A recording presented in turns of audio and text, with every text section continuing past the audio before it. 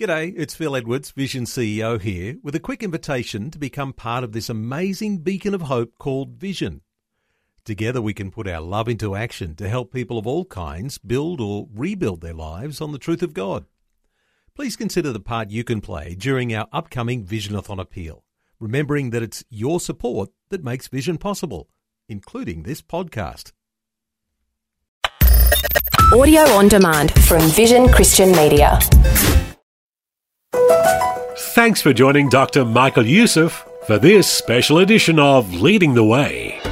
Hello, my friends, and welcome to Resurrection Sunday, the day that changed the world and the day that set Christianity apart from all those other religions, because it is the resurrection power of Jesus Christ that gives us hope, not only in this life, but for all of eternity, that we're going to be with Him, the resurrected Jesus, forever and ever.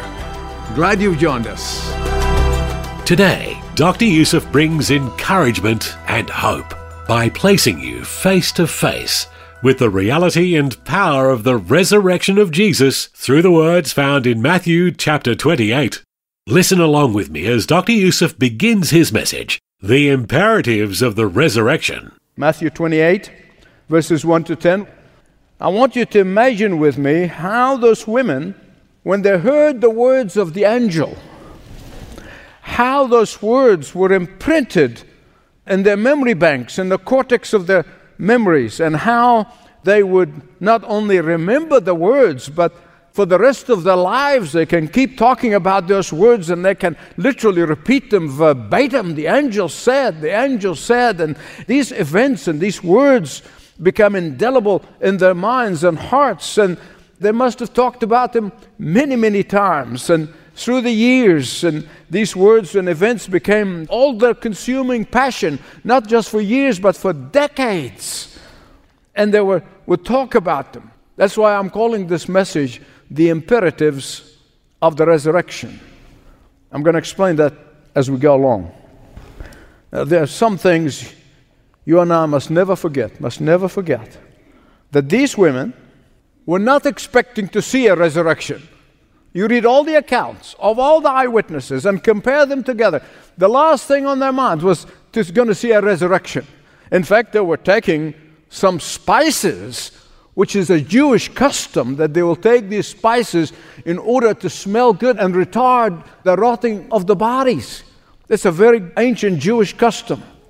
And secondly, while in their minds they had so many things going on in their thoughts, resurrection was not one of them.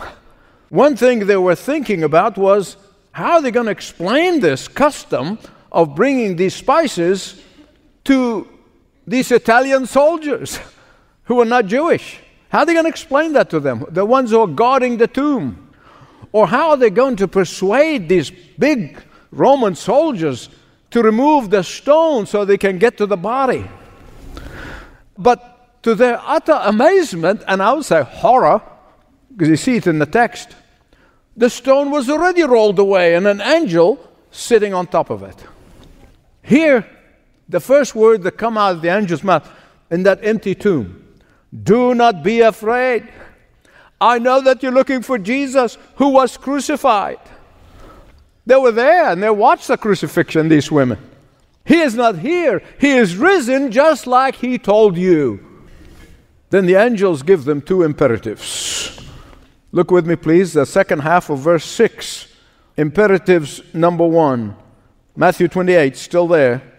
Come and see. That's the first imperative. Secondly, in verse 7, he says, go and tell. If you really break them down linguistically from the original Greek, there are 4 imperatives and 4 words in the imperative mood, and that's come and then see, then go and then tell. There are 4, but I lumped them together into 2 because they're related to each other. Come and see, then go and tell. Hearing the words of the angels that Jesus is risen, I have absolutely no doubt, and you can see it in the text, it heightened their memory bank to those 2 imperatives. Those 2 imperatives have been sharp in their senses to a razor edge. These 2 imperatives must have become more unforgettable than anything they've ever experienced in life. These two imperatives, no doubt, have been repeated thousands and thousands and thousands of times to the disciples and by the disciples. And they would say, tell me again, what did the angel say? Oh, let me tell you what the angel said. We remember them verbatim. What did the angel say again? And when did he say that? How did? And they will repeat them over and over and over, not only for their lifetime. And many of them have died because of the resurrected Jesus and believing in Him, seeing Him, and walking with Him for over 40 days. But we are repeating them now 2,000 years later. Come and see, go and tell. These are very, very, very important words. Please don't miss this. They're very important words to everyone who has received Jesus, the resurrected Jesus, as the only Savior and Lord of their life. But I want to have a word with the pre-believers. And I'm saying pre-believers because I have faith by the end of this message, all the pre-believers will become believers. Can I get an amen? Amen. The first double imperative, come and see. Come and see the love of God that was so great that He gave His all, His one and only begotten Son. Come and see the power of God in the empty tomb. Come and experience His power for living. Come and receive His peace that comes from knowing that all our sins are forgiven. Come and see and experience the joy in the midst of life's pain. Come and see and experience His comfort in the midst of fear. Come and see and experience the resurrection power that raises us from the tomb of sin and death and guilt. Come and see the resurrected Jesus and receive His assurance of being with Him in heaven for all of eternity. Come and see. Come and see. We're not afraid. We have got nothing to hide. The evidence are clear. In all the decades that I've been inviting people to come and see and experience salvation from the hand of the crucified, dead, buried, and rose again Jesus, I've heard all sorts of excuses. I mean, every excuse in the book. I'm going to come to that in a minute, but I am certain, though, that before the women accepted the word of the angel, before they accepted his invitation to go into the tomb and see it empty, before that, they'll probably have some misgivings. They probably had some questions, just like every one of us before we came to Christ. We had misgivings, we had doubt, we had questions. What about the darkness in that tomb? Because was that just before sunrise? They'll probably think, well, what are these burly Roman soldiers? I mean, they were renowned of lobbing people's heads just for looking at them. Would they be violating Pilate's order, who sealed the tomb? Would they be accused of rolling away the stone, which was a crime? What if? I'm sure all of us have been through there. Let me ask you this. What is your excuse? What is your excuse? What is the obstacle that's holding you from coming to the one who loved you enough to send His Son in order to die for you on the cross, to pay for the wages of your sin and mine? I said, in all the years of my ministry, I've heard all sorts of excuses. Oh, the church is full of hypocrites. I never defended that, by the way. Never defended it. I always said to them, come and join us. There's room for one more. Blows them away. I mean, they'll get ready for a fight. No fight, no arguments. Oh, the church is just a big business. All right, I'm not inviting you to come and see the church. I'm not going to argue with you. Any church. That's not what the invitation was. He didn't say, go and look at the church, look at the Christians, No. He said, come and see the empty tomb. I'm inviting you to the resurrected Jesus, not to a church, any church. Another excuse always amuses me is, I've got a lot of living to do before I become religious. And I have an answer to that one. I said, I'm never inviting anybody to become religious. As a matter of fact, I hate religion. I hate religion. Religion kills. Jesus gives life. I'm inviting you to come to see the resurrected Jesus. What obstacle, what excuse is keeping you from coming to see the resurrected Jesus? Jesus issued a personal invitation in Matthew 11:28. He said, come unto me, all who are weary and burdened, and I will give you rest. There can be no rest away from Jesus. In fact, Jesus is the only one who could issue such an invitation. No guru, no leader, no prophet can issue that invitation. Come and see the empty tomb. Somebody probably is asking by now, well, Michael, why is the empty tomb such a big deal? Well, it's not just a big deal. It's the biggest deal of all. It's the biggest deal of all. Why? Well, think with me, okay? I just want you to think. Think with me. Jesus is no ordinary man. He was God in human flesh. Before his incarnation, Jesus coexisted in the Holy Trinity, in the Godhead, Father, Son, and Holy Spirit. Jesus, God the Son, is equal to God the Father. And so think about this. Think about the incalculable, the unprecedented, and inexplicable, and we won't really understand until we go to heaven, incredible humility that he sets aside the splendor and the glory of heaven and come and be born as an embryo in a virgin's womb in order to help us relate to God the Father. So we understand he's been through everything that we've been through, so that whomsoever comes and accept that his death on the cross to be the payment for their sin, and that his resurrection is assurance of our own resurrection, they can be reconciled to God the Father. But not just any reconciliation, we are be called the children of God. But then there's something else you're going to see when you come and see the empty tomb. Talking about the cross. Think about this. The sinless, pure, holy, that is, had never sinned in thought, word, or deed, hanging on that cross, carrying the horror and the filth of my sin and the sin of everyone who comes to him in repentance and confession. In fact, 700 years before the cross, the prophet Isaiah, he prophesied with meticulous precision about the cross. Here's what he said, talking about Jesus. He was pierced for our transgression. He was crushed for our iniquities. The punishment that brought us peace was laid on him. All was laid on him. The thing you will see when you come and see the empty tomb, you will see what I and millions of others around the world, believers, the fact that we become aware of the horror of sin, of the nature of sin, and we develop hatred towards sin. Listen, before I came to Christ, I loved sin. But when I came to Christ, I hate sin. And you know what? I hate sin in my own life more than anybody else's. Because I'm going to give an account of every word that comes out of my mouth.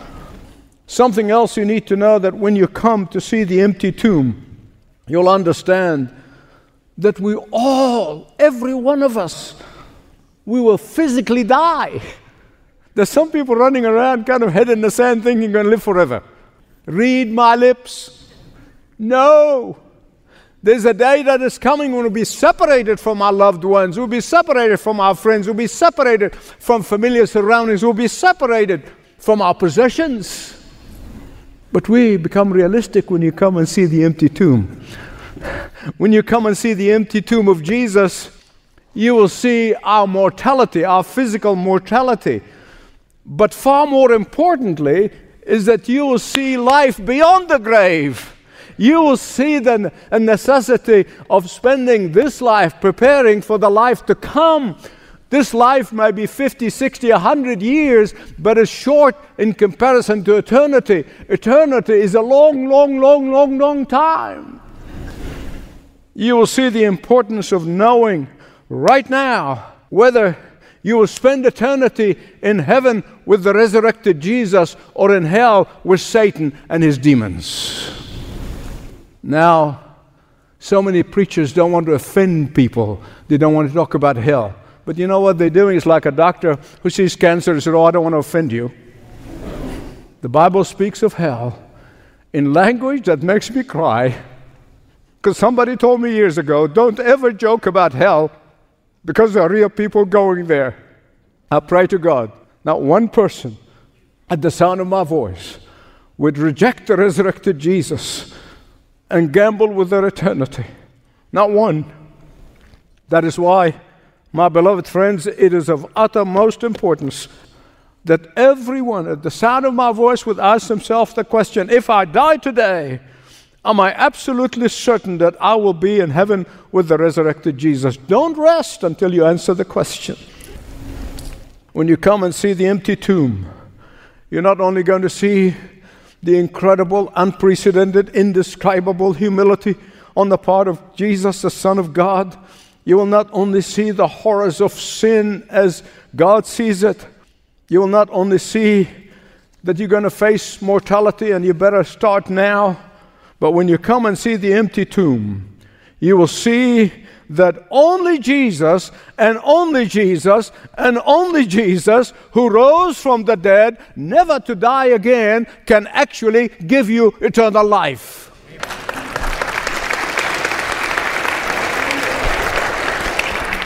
The empty tomb is saying to everyone, Jesus and only Jesus defeated sin and the grave. Jesus is the only Jesus that shows you that his empty tomb is evidence of his resurrection. And all the so-called founders of other religions, listen to me please, I plead with you, all those founders of other religions, they're dead as doornails. Only Jesus has an empty tomb. And that is why no one, no religion, any religion can save you.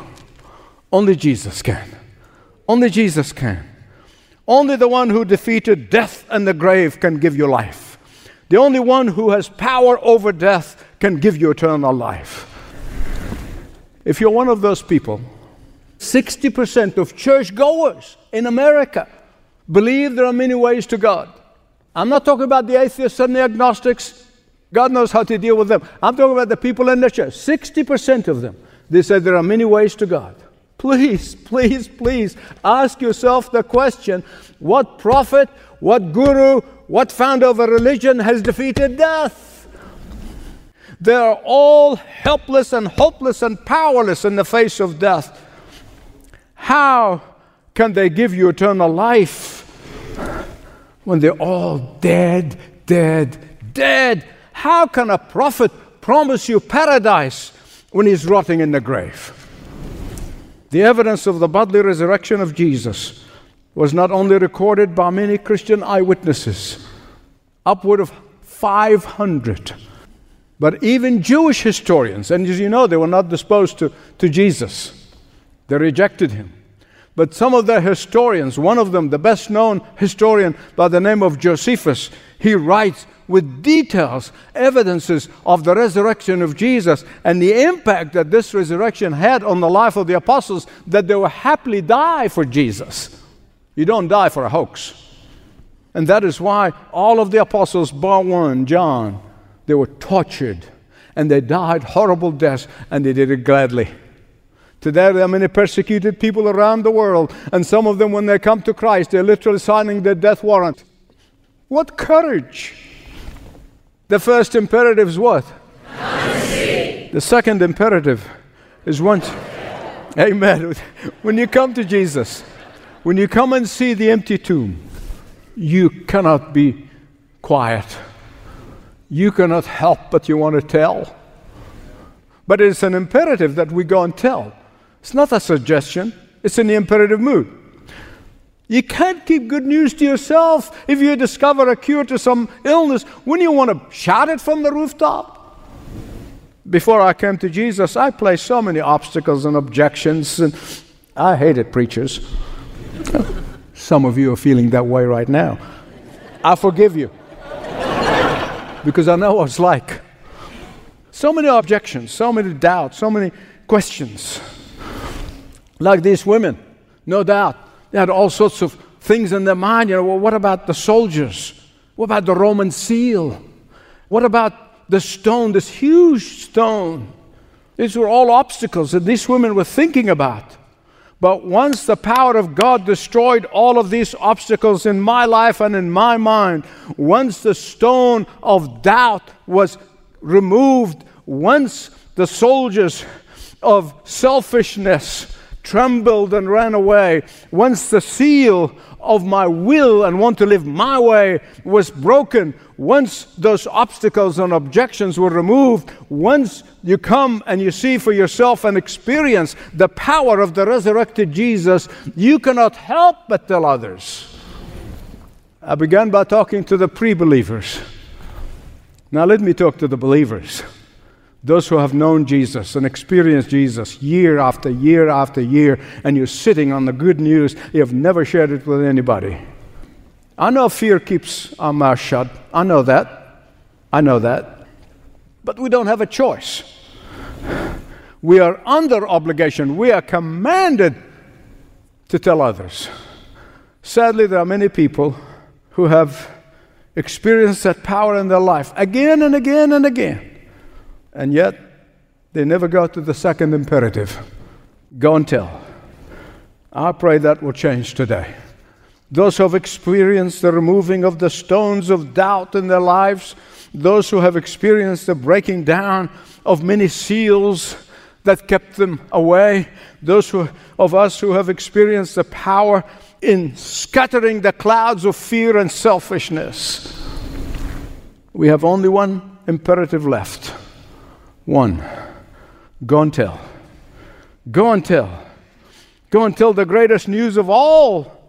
Go and tell the only news that's worth telling. People retweeting and all kinds of stupid stuff and this and that and the other thing on the social media, and yet they do not share the greatest news of all. Death is dead. Death is conquered. Eternal life is now possible. And you can receive it when you receive Jesus as your only Savior and Lord. That you accept His payment on the cross to be for you personally, whether you're young or old. I can tell you categorically as I conclude that no matter what we have faced or what we will face, whatever we're going to face in the future, we can face it with confidence. Why? Because we came and we saw the empty tomb. Because we have experienced the power of the resurrection in our lives, and therefore we are confident that because of the empty tomb, He will be with us in the middle of the floods and in the middle of the fires, in the middle of troubles of life, and that He will walk us through safe to the other side of glory.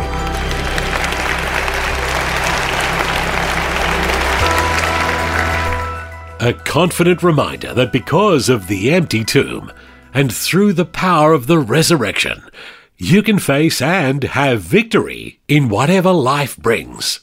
Thanks for joining Dr. Michael Youssef and listeners around the world for Leading the Way. If you have faith doubts or questions, consider speaking with a Leading the Way pastor. They'd be happy to listen and help in any way they can. Visit ltw.org/Jesus. Hello friends, Michael Youssef here.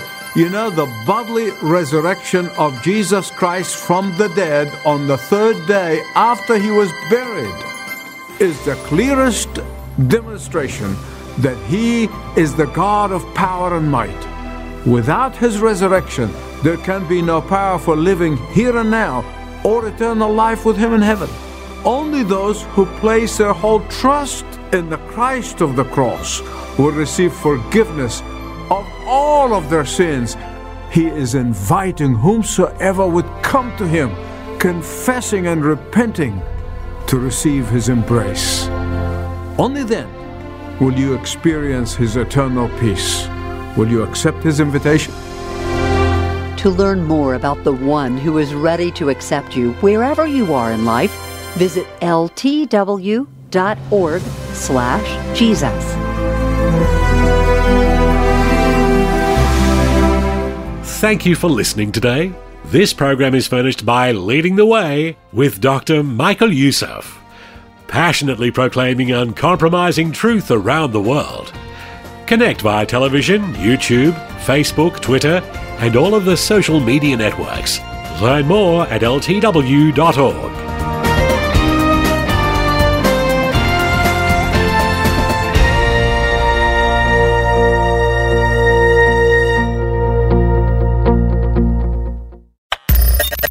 Thanks for taking time to listen to this audio on demand from Vision Christian Media. To find out more about us, go to vision.org.au.